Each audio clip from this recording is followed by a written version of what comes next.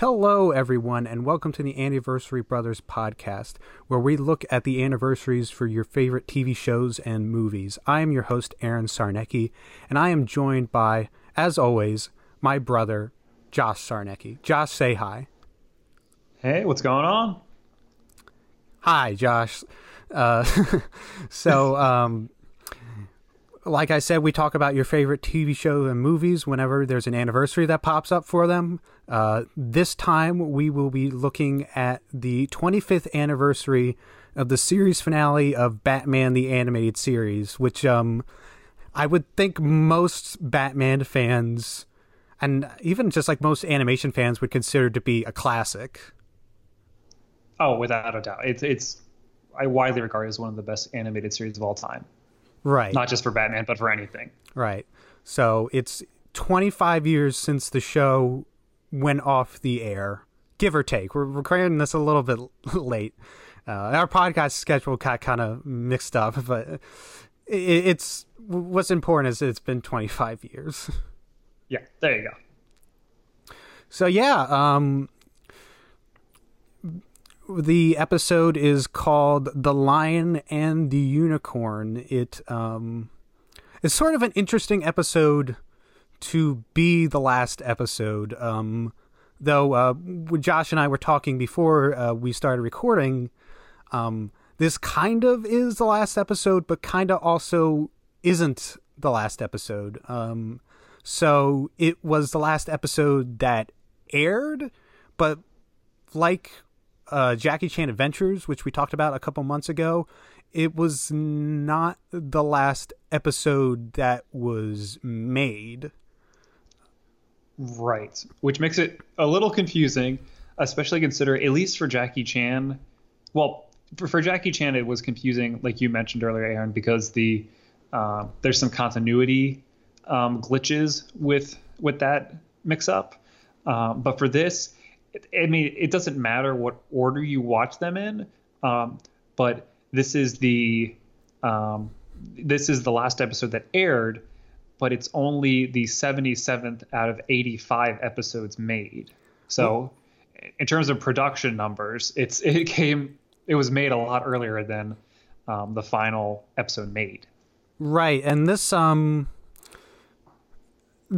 came after what they released a bunch of episodes in '94, and then they took like a big hiatus until like September of '95, right? Yeah, it was really weird. So they released so many episodes in May of '94, and then they did a few more in September and November of '94.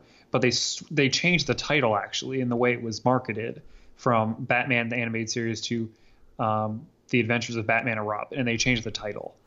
And then once those episodes had premiered, for some reason they didn't show the final 5 until September of '95. So we were both too young to know what the rollout of these episodes would have been like, but it was very stop and start and odd, and it's a little unclear why it was like that, except the biggest thing is that they wanted Robin to be more prominently featured. Well, and that's why they made that alternate it title. makes sense as far as when it comes to these kid shows,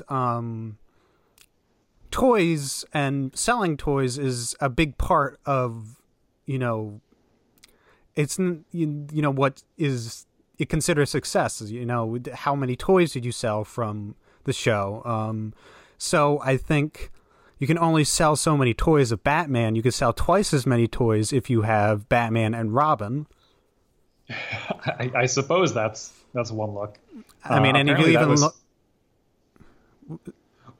So I was going to say, for the spin-off / sequel / end of this series that isn't part of the series, the new Batman Adventures, they did that partially because they wanted to include more Batgirl, and they wanted to sell more Batgirl toys, apparently. I was actually just about to say that's probably why the sequel series has a bigger cast. It has Batman and Robin and Batgirl and Nightwing.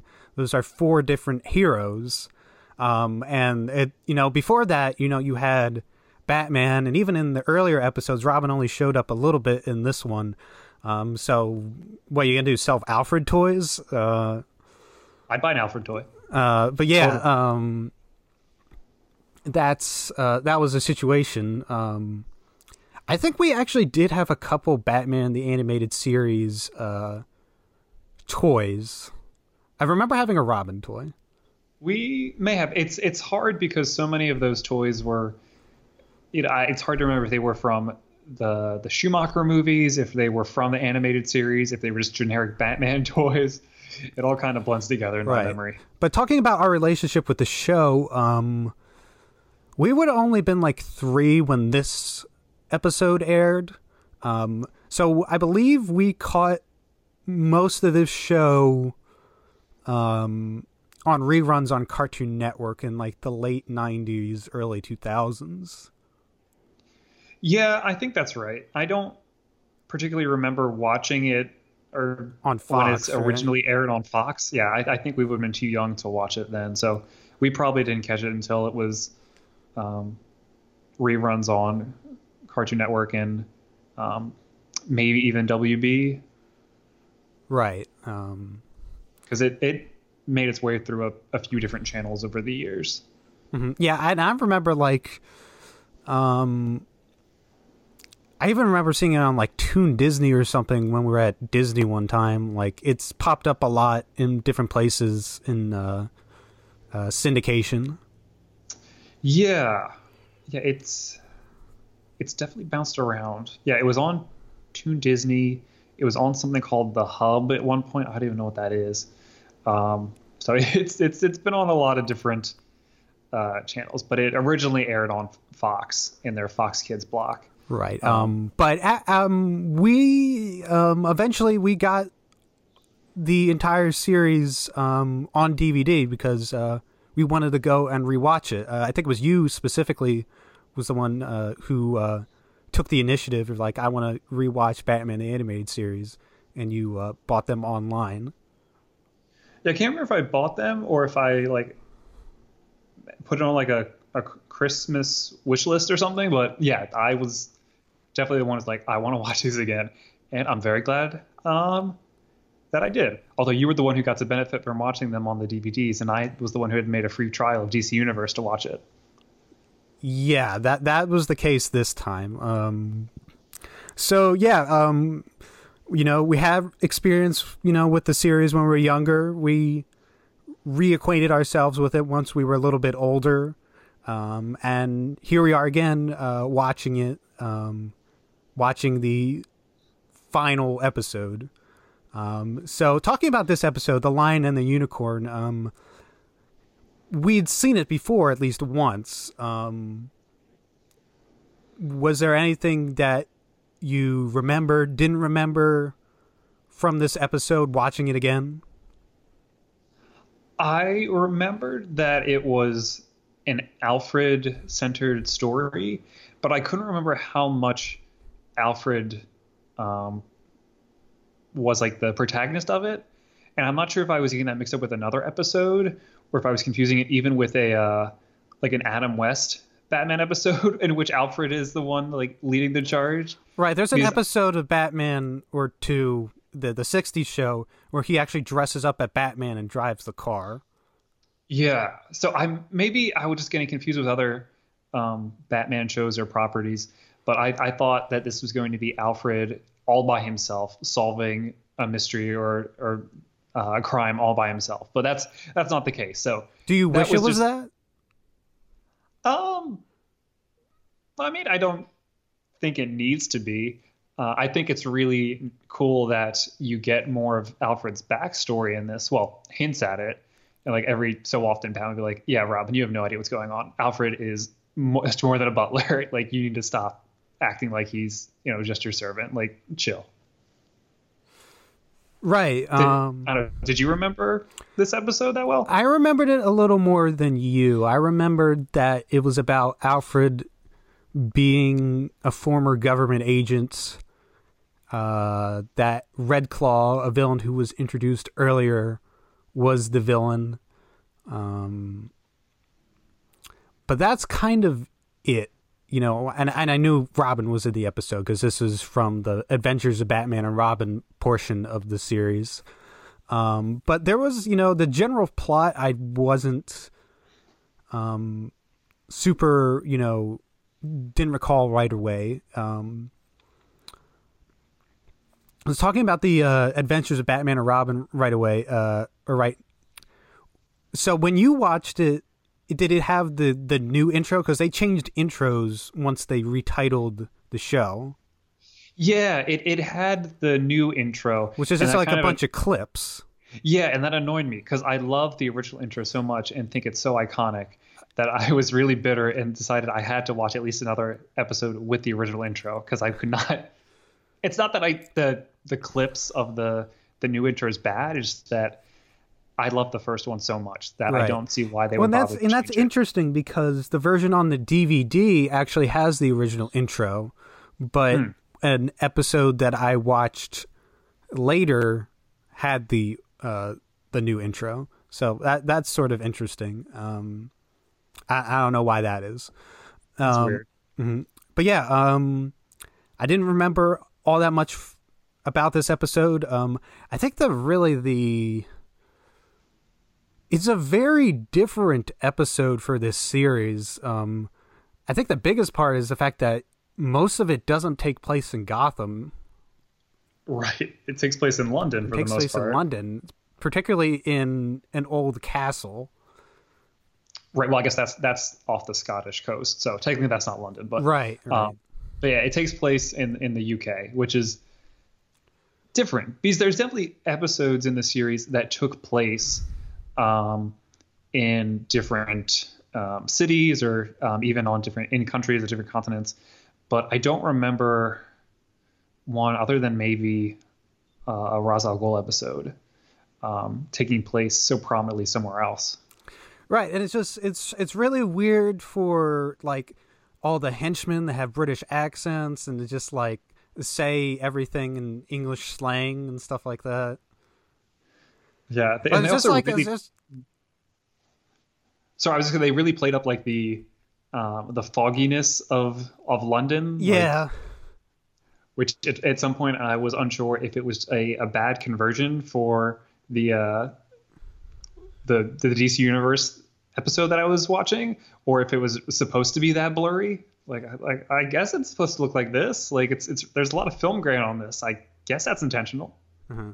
Do you know if DC Universe upscales it to HD or like the Blu-rays that came out? It was supposed to.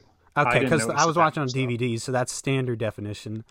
But yeah, I actually really enjoyed the setting change, and even just the plot of this episode where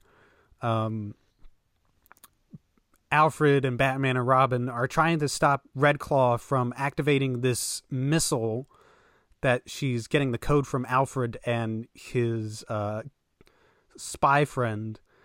It seemed like a plot from like a completely different show, but I was into it. It's more of a James Bond. Yeah, plot I was like, this Batman. is James Bond, Mission Impossible kind of feel to the episode. But I think they were probably like, hey, we're 85 or 77 episodes in. We can try different things. Right.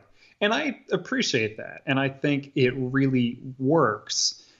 Like it could definitely have been a jarring change of pace to have it set in this different location and have, Red Claw is by no means the most memorable or iconic. Yeah. She's not the most memorable or iconic villain. And I assume she has her basis in the comics, but I am not sure. But it all works really well. And I think it is as strange as it can be to have someone like Batman going in a different location other than Gotham. It works. It in some ways it sort of reminds me of the sequence in The Dark Knight when he goes to China, and the fact that like, okay, he's clearly not supposed to be here, but somehow he still is able to make it work. Right, and I think because they use this medieval castle, it's still in keeping with the style of the series. There's a gothicness to it that, works really well. Right. It still goes with the kind of Art Deco film noir, which they combined in their terminology for it to call it, was it dark? Dark Deco. Dark Deco. Yeah. So it still has that Dark Deco vibe to it, even though it's not in Gotham. So it works. And I think you can definitely see they pushed more Robin in it. I think just the fact that it kind of opens on Robin just doing some gymnastics is kind of telling like, hey, guess what? It's a Robin episode. But I know. I think one of my favorite parts about the episode is how quippy Robin is. He's got a very Spider-Man vibe to him in this. Yeah, and definitely, I watch some other episodes that are all just Batman. He's definitely not like that. Batman will occasionally, though, he might end the episode on like a pun or something like that, but usually like I remember the Clock King episode is like, you think he'll show up again? He's like, it's only a matter of time. Well, he doesn't say it like in a cute way. He says it in like in a clever way, but like, but right. Yeah, Robin is much more of a playful kind of character. And yeah, I think it's enjoyable. But at the same time, I can also see, for a kid, I can see a kid really being into that. But I can also see like, because this show actually, I mean, definitely now has an adult following. I think actually for a time they actually put it on prime time because it was considered like so impressive for an animated series that they thought adults would be into it. It didn't do as well as they thought it would. But I can... Yeah. No, it ran against 60 Minutes. That's just ridiculous. I mean, I think they overestimated the popularity of the show. But I can see somebody older being kind of annoyed with Robin, just be like, no, it's Batman. It's serious. Some people like their Batman, really dark and, broody. I guess, but for me, this is probably one of my favorite, if not my favorite, depictions of Robin, because I think it works and it takes elements from other depictions of Robin that I think work in their own way, but it does it better. Like he's more grown up than some versions of Robin. So he's definitely, he's in university at this point. And so he's roughly around the same age as Robin is in Batman Forever, but he's got still this like youthfulness to him that works. And he's a good foil for Batman, so that I mean, I love Robin as a character. I love Nightwing. And I think this Robin works in a way that the Robin later introduced in the new Batman Adventures is good. And I like Tim Drake in that, but it's just not quite as fun and memorable as Dick Grayson as Robin. Right.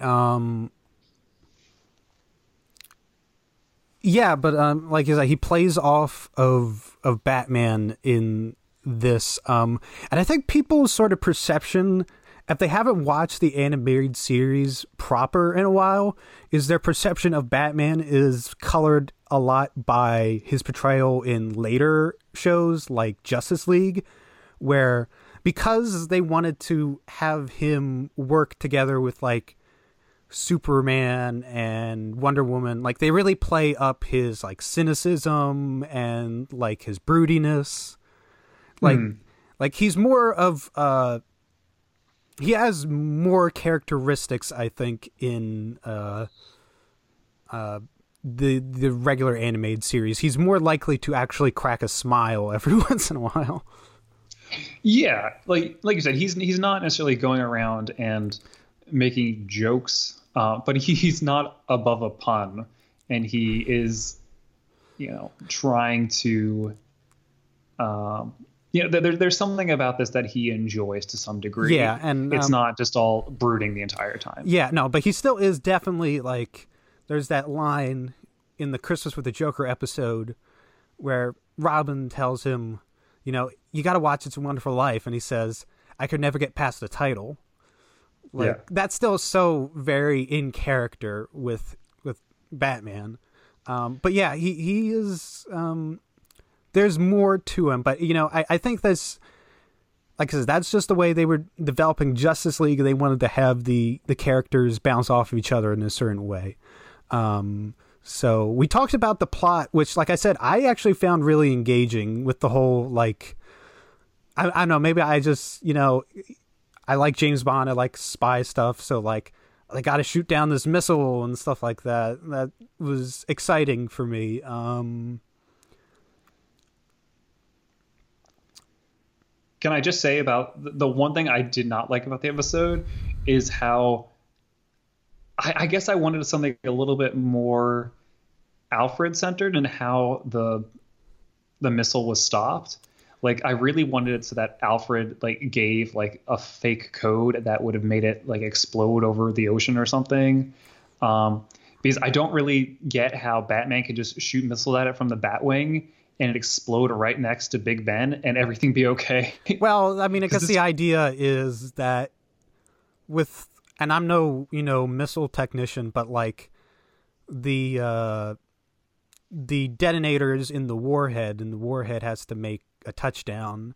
So if he shoots the missile and that blows up, the warhead doesn't detonate. But that's just my understanding of it. My understanding is that when you explode an explosive, everything explodes. Yeah. But so what do I know? But yeah, I did. It was just like it comes down to him shooting it down, which is like, in a way, did seem sort of anticlimactic. That I was happy that they threw in one last surprise with Red Claw being in the Batwing, and she even taking off his mask for a second. You're like, oh, is she gonna see his identity?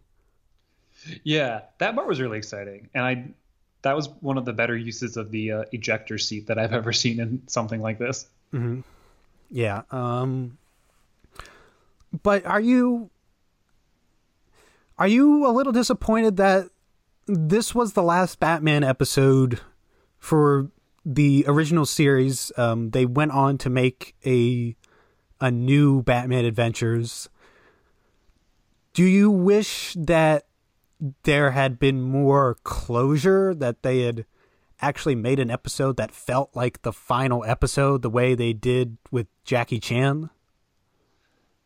Maybe, but I think this show was so different in that it was so episodic. Like, there are a few storylines that go throughout the series, but not any like really major ones.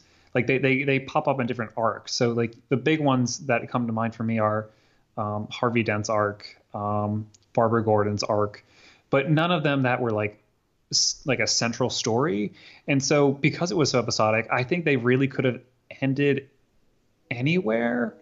So I'm fine with them ending on this, but I guess I would have liked a somewhat more definitive ending. But I don't know, because they did just make the new Batman Adventures after this, it's kind of hard to judge. And I know for our sake of making this an anniversary podcast, we're considering this the series finale, but I am not entirely sure how to view these two series, like even within this series, since they changed the title in the middle of it. So like it's a weird one.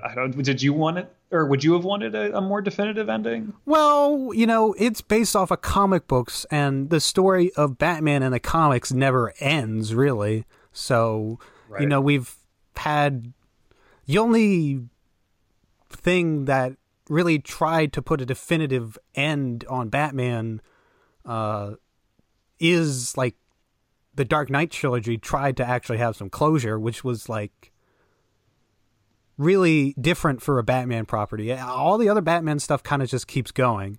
I mean, I guess, right.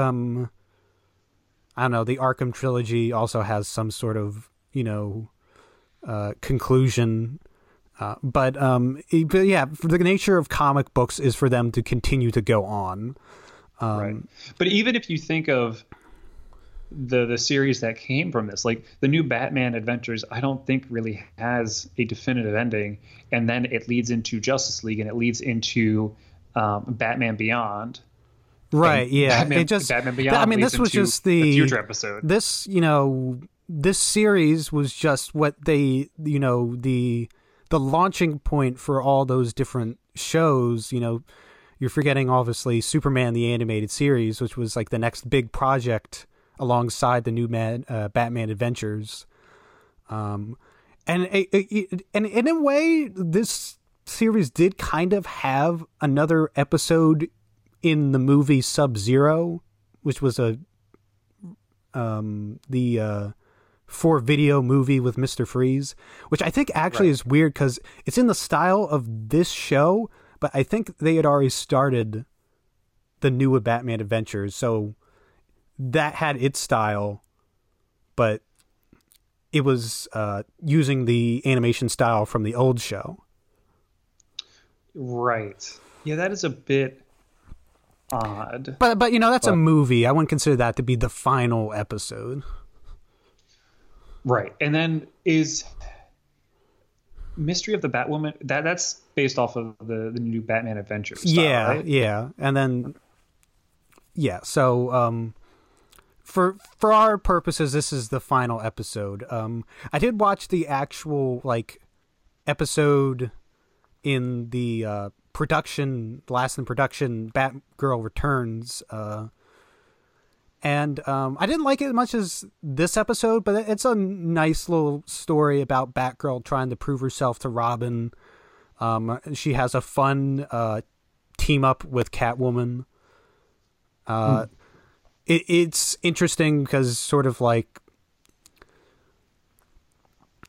she has that youth and naivete, and Catwoman has that more mature outlook on things, but she's also a villain, so they clash and stuff like that. It's an entertaining episode, and I'm glad that the next series had more Batgirl, because I think she's a fun character. But yeah, is there anything else you wanted to say before we talk about just the series in general? Was there anything else you wanted to say about The Lion and the Unicorn? Not particularly. Just I'm always a fan of Alfred, and I think that this Alfred is probably not my favorite version of Alfred. I think that still has to be Michael Caine's Alfred is my favorite, but this is still a very good Alfred. He's a little bit more formal and less sentimental than the Alfreds I usually enjoy, but I still very much am a fan of any time Alfred can get a front seat of the action. Right. And this Alfred, I don't know if there was any material in the comics before this, but this Alfred is sort of like the precursor in some ways to the Dark Knight Alfred, or the Alfred in Gotham, where he has like an important backstory before he was a butler. I mean, they just made particularly with Gotham, they made like a prequel series where it's all about him being a spy. The Pennyworth show? Yeah, the Pennyworth show. Is that supposed to be a prequel to Gotham? Or well, I didn't think it was related. I don't know if it's officially a prequel to Gotham, but it's from the same producer, so I don't know if it's in the same continuity.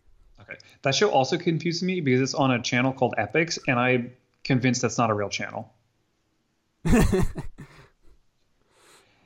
Anyway, but yeah, so that was The Lion and the Unicorn, the last aired episode of Batman animated series. But also, want to talk about this series overall because we are such fans of it, and it is such a well-known and well-regarded series. So, Aaron, I know you watched a lot more episodes than I did in preparation for this podcast. Of the ones you watched, which ones stick out to you the most, or which ones did you really find yourself enjoying? I watched the first Poison Ivy episode, Pretty Poison.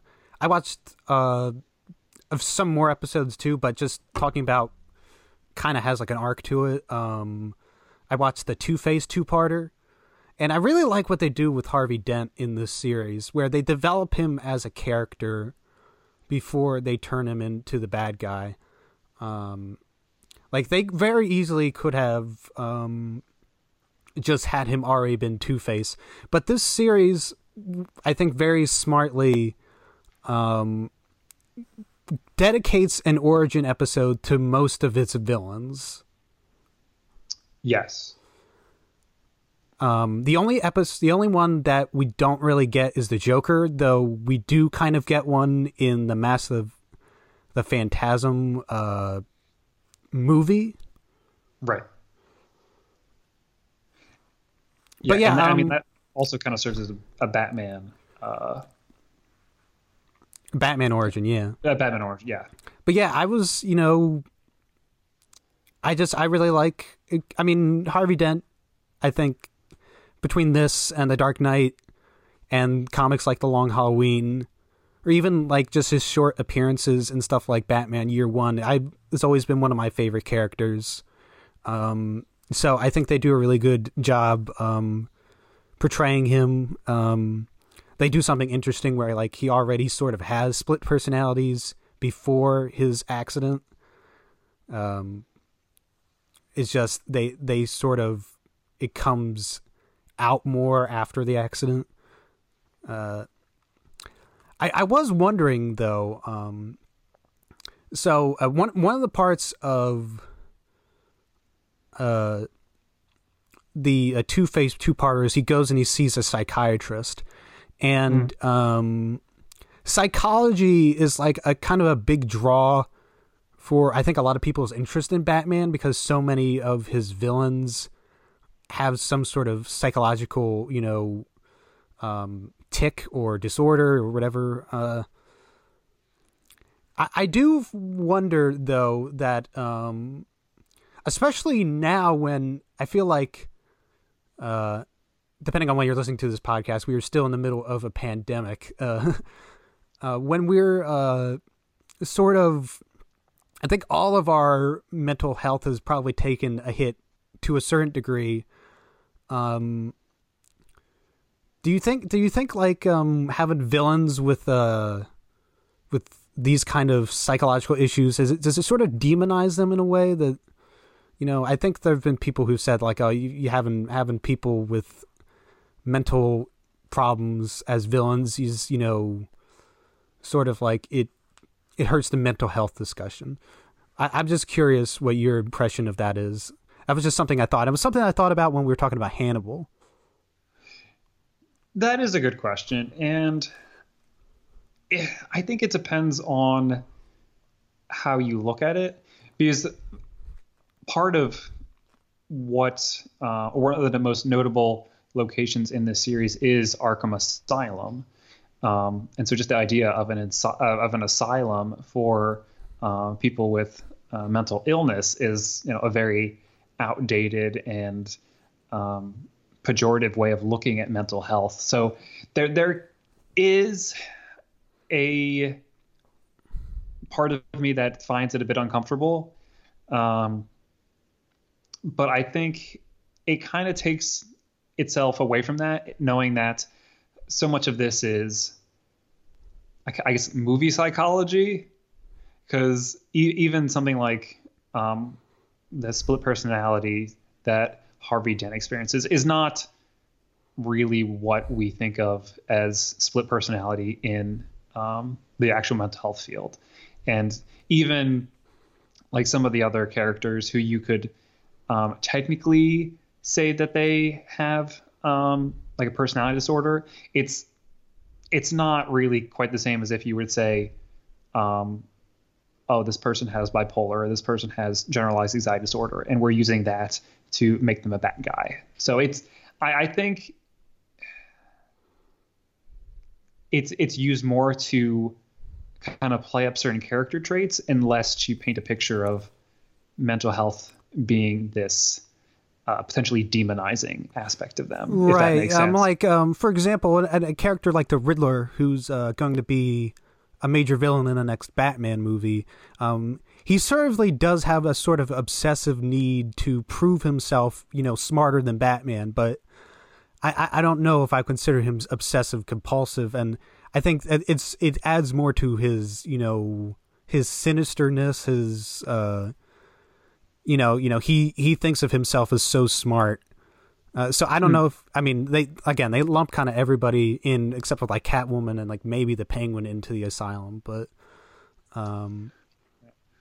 although I was surprised going to the episode, or one of the episodes that both of us watched for this, Pretty Poison, it looked like at the end Poison Ivy is placed in not in Arkham but in Blackgate, in the prison. And I think the big reason for that is, I don't know if they established Arkham by then, and because they established Blackgate in that episode, so just to tie it up nicely, they have her in the prison that they introduced in that episode.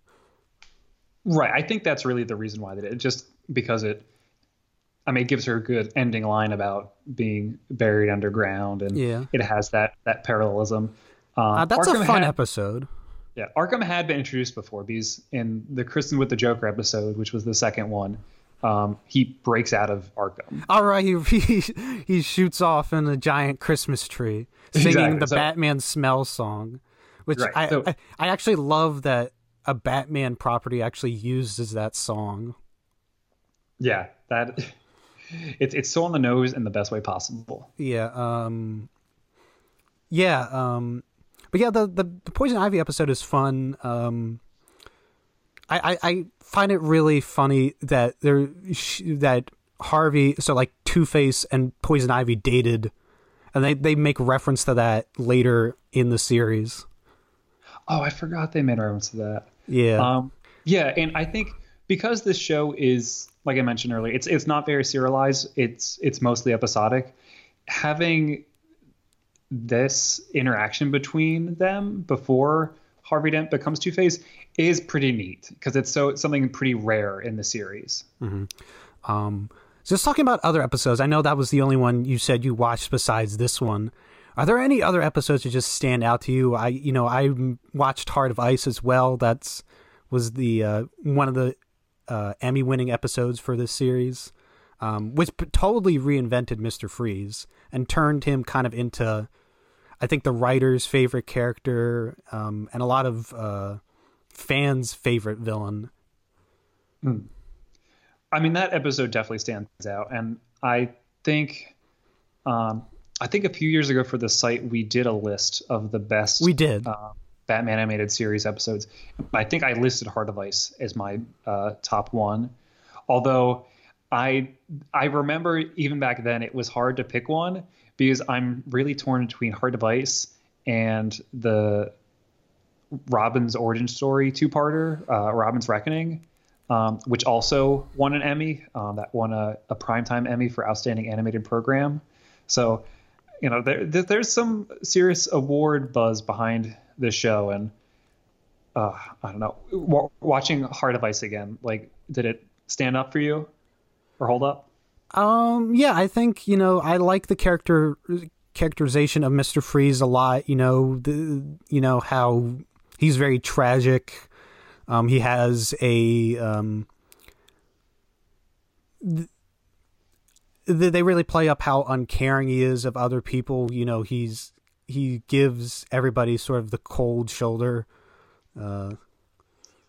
Literally. Yeah. But yeah, no, I still think it's, I think maybe because we've seen it so many times now, like Mr. Freeze has been sort of a mainstay, that it's not as like impressive, but like at the time, like I said, it completely reinvented the character. Right. Because something like Batman and Robin, the movie with George Clooney, does try to adapt it more off of this much more than the original source material. So we've seen this updated Mr. Freeze story in other places, but this being the first, it really was really surprising and really effective. Right. And I have to say, I do like the Robin two-parter that you were mentioning, where he tries to catch his parents' killer, which sort of also, had its basis in the movies. They shifted it to Two-Face for Batman Forever, which we talked about a little bit when we talked about that in Batman Begins a couple months ago. No.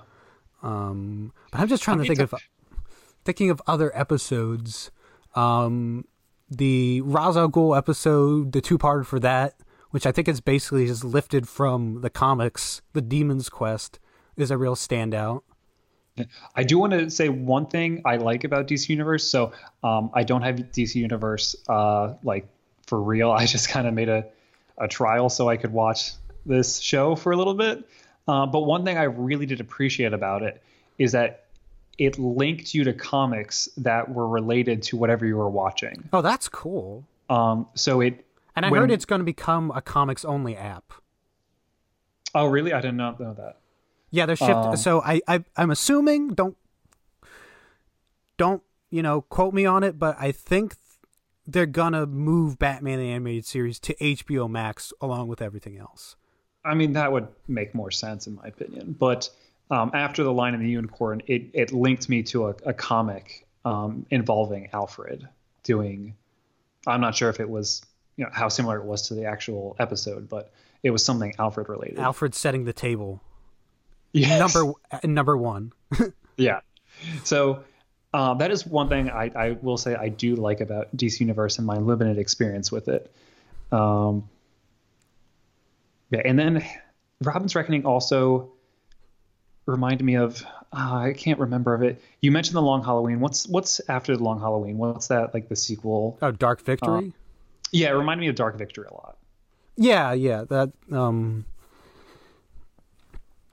but yeah, there are some cool episodes. We mentioned the one where Two-Face and Poison Ivy get to interact. It's called Almost Got Him, where the villains talk about times that they almost killed Batman. Oh yeah, that's a good one. That's a fun one. See, this is the problem. I can look through so many of these and say like, oh, that's a good one, and that's a good one. There's one where Harvey Bullock, who's not featured in any of the episodes that. Well, I guess he's featured in the Poison Ivy episode, right? Yeah, but he doesn't. He says like 3 words. Yeah, but there's like an episode where like somebody's like trying to kill him, and then it turns out like it's his neighbor and stuff like that. Yeah, and I think that one got nominated or won. Actually, that one won for. Yeah, it's called A Bullet for Bullock. It's like takes place during the winter. There's like it's mostly a Bullock centric episode that like it's all about he's trying to find out who's trying to kill him and stuff like that. Batman's more of a periphery character. It was a fun episode. And it won an Emmy for music direction and composition. Mm-hmm. He's a character. He was in Gotham, which I only watched the first season of, but they use him a lot in Batman the Animated Series. He butts heads with Batman a lot. I would very much enjoy seeing him in the movies if they but I don't know, they have so many plans for the movies now. It's like we're gonna have like 3 different Batmen, and it's so confusing. So but if they could bring Harvey Bullock and have him sort of be like in this show, I would be happy, but it would have to work. Right. And I think one of the things that works best about him in this is the feel of the show. And I know I never really got into Gotham. I only watched a few episodes. But one thing I initially liked about it was it sort of had the same noir setting to it. I feel like I gave up after a while because it stopped being so set on that, or just, I don't know. That show was weird.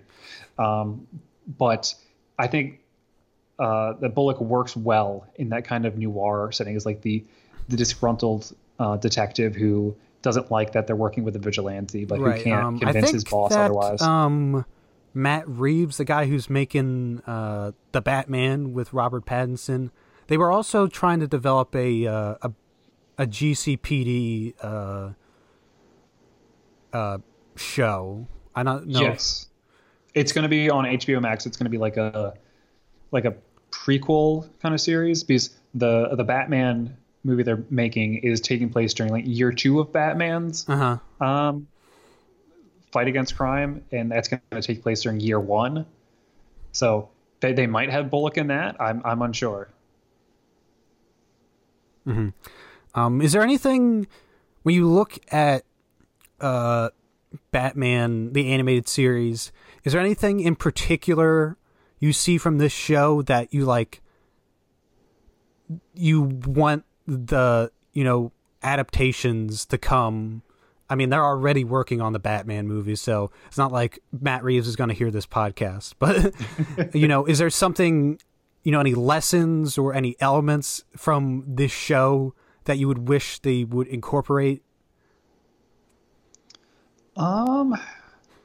That's a good question, because as you mentioned earlier, like this series has gotten so many other things up and running.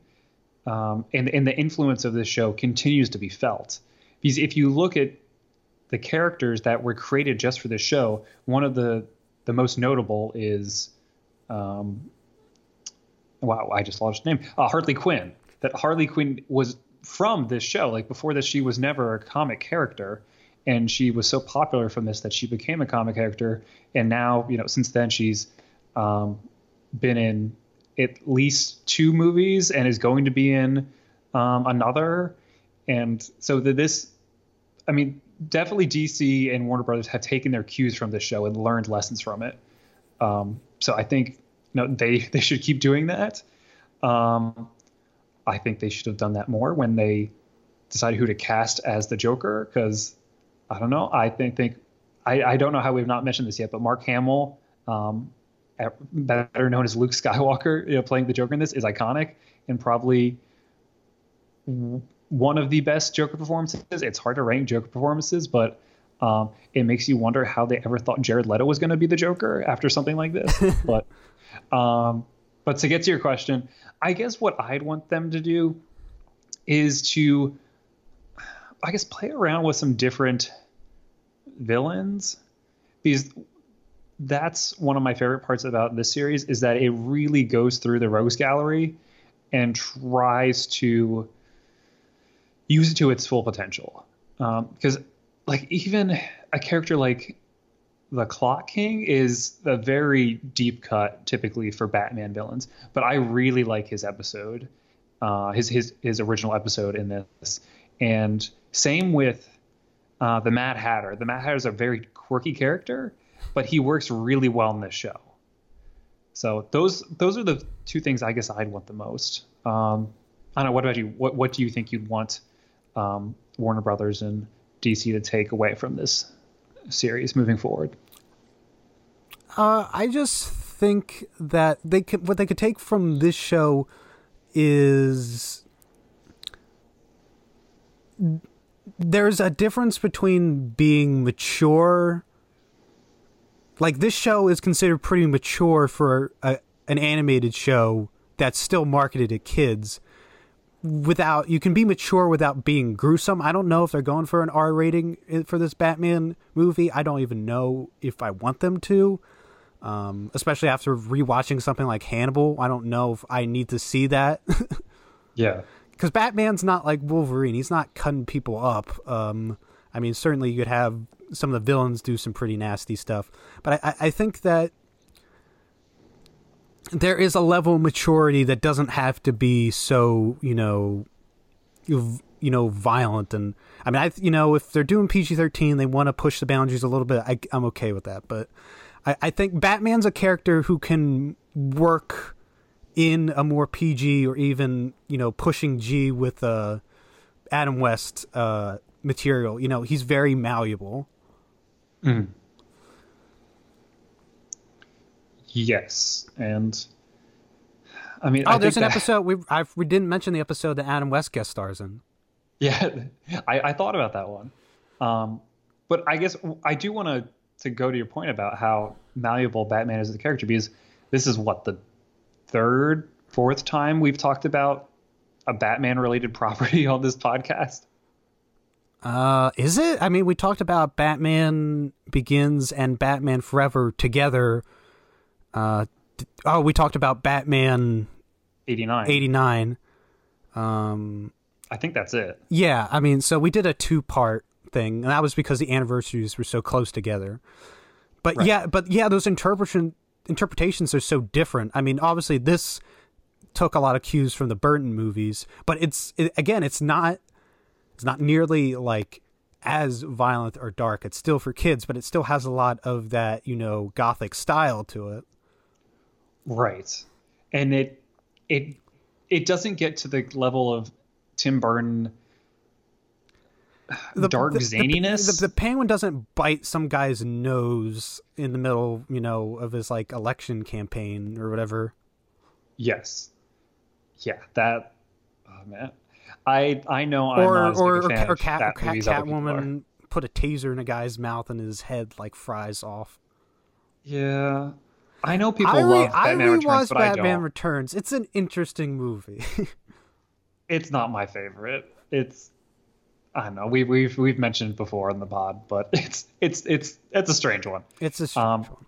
I think the best part about Batman the Animated Series is that it takes what worked from Batman 89 and it turns it into its own thing. Like it takes the kind of film noir style, it takes the more mature tone, but it turns it into something that's still playful and fun without being Tim Burton-ish, I guess. Mm-hmm. And it still has, the influences from the Danny Elfman score, which is a wonderful. And I think I mentioned before that opening, the original opening, is so good. And I am still a little bitter that they changed it halfway through near the end of the series, just because they wanted to make Robin's name more prominent, which I get, but also no. When you have perfection, don't change it. Mm-hmm. Yeah, let's see. Any other thoughts? I feel like maybe this is not the first or last time we've done this, but for a podcast about Batman, I feel like we talked more about every other character besides Batman. I mean, Batman's great. Kevin Conroy is iconic as Batman. I love how his voices are very distinct as Batman and Bruce Wayne. Mm-hmm. Yeah, he is. Kevin Conroy obviously is reprised the role several times for, like you mentioned, the Arkham games earlier. He's done a few other animated movies as Batman, and he's just perfect in the role. And it's hard to rank Batman performances, and I know I've had us do it before. I'm not going to make us do it again. But in terms of who I think of when I consider Batman, it's almost always Kevin Conroy and Christian Bale are the top two. And I know everyone has their own kind of favorite Batman, but for me, Kevin Conroy is the voice of Batman without question. Like when I'm reading a comic and Batman's featured in it, it's Kevin Conroy's voice I hear. Yeah,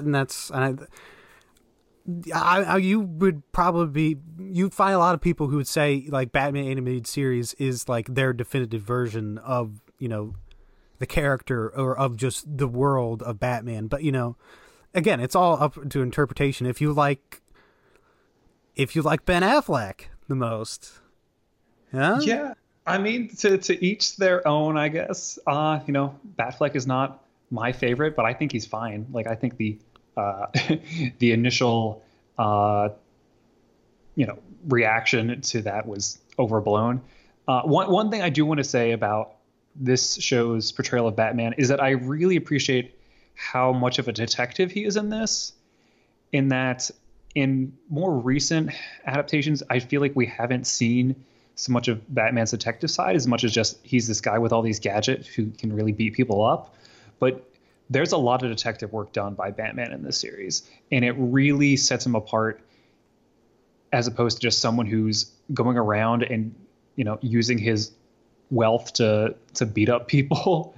Like there's a real sense that no, he's the person who is fit for this job, and he's doing it because no one else can, rather than just he's got anger issues, he needs to punch something. Mm-hmm. So yeah, no, I agree. I hoping we'll get more of that in the Batman stuff we're gonna get in the next couple years. So yeah, I think we'd be happy to, or I'd be happy to see that. So yeah. So wrapping up, is there anything that you are working on that our listeners can look forward to? Yeah, so I am finishing up my Couch Potato, my monthly column for the Pop Break at the moment. So hopefully that'll be posted on the site soon.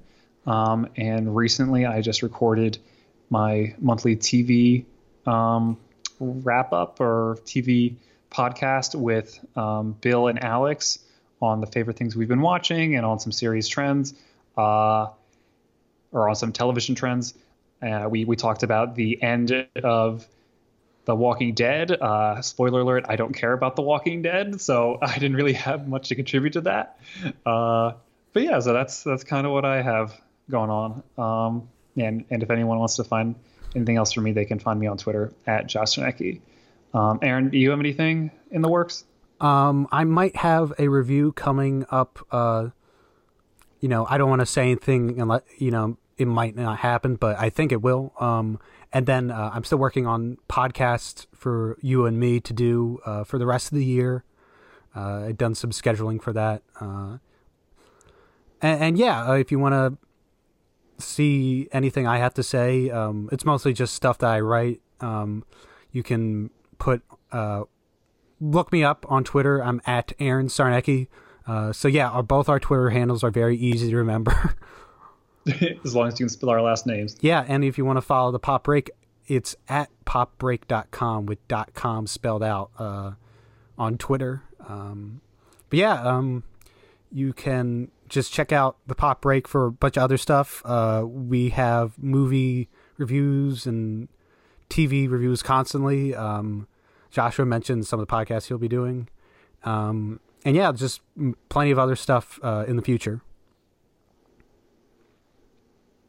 Yeah. So until next time, this was the Anniversary Brothers podcast, reminding you to never leave home without your bat spray shark repellent.